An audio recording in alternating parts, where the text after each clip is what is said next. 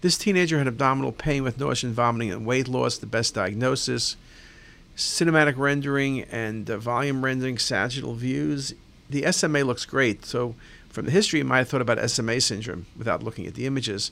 But you see the narrowing of the celiac just past its origin. The median arcuate ligament is pushing there. You then see a little bit post-stenotic dilatation, which is the classic finding, and that's median arcuate ligament syndrome. Just a very, very nice example.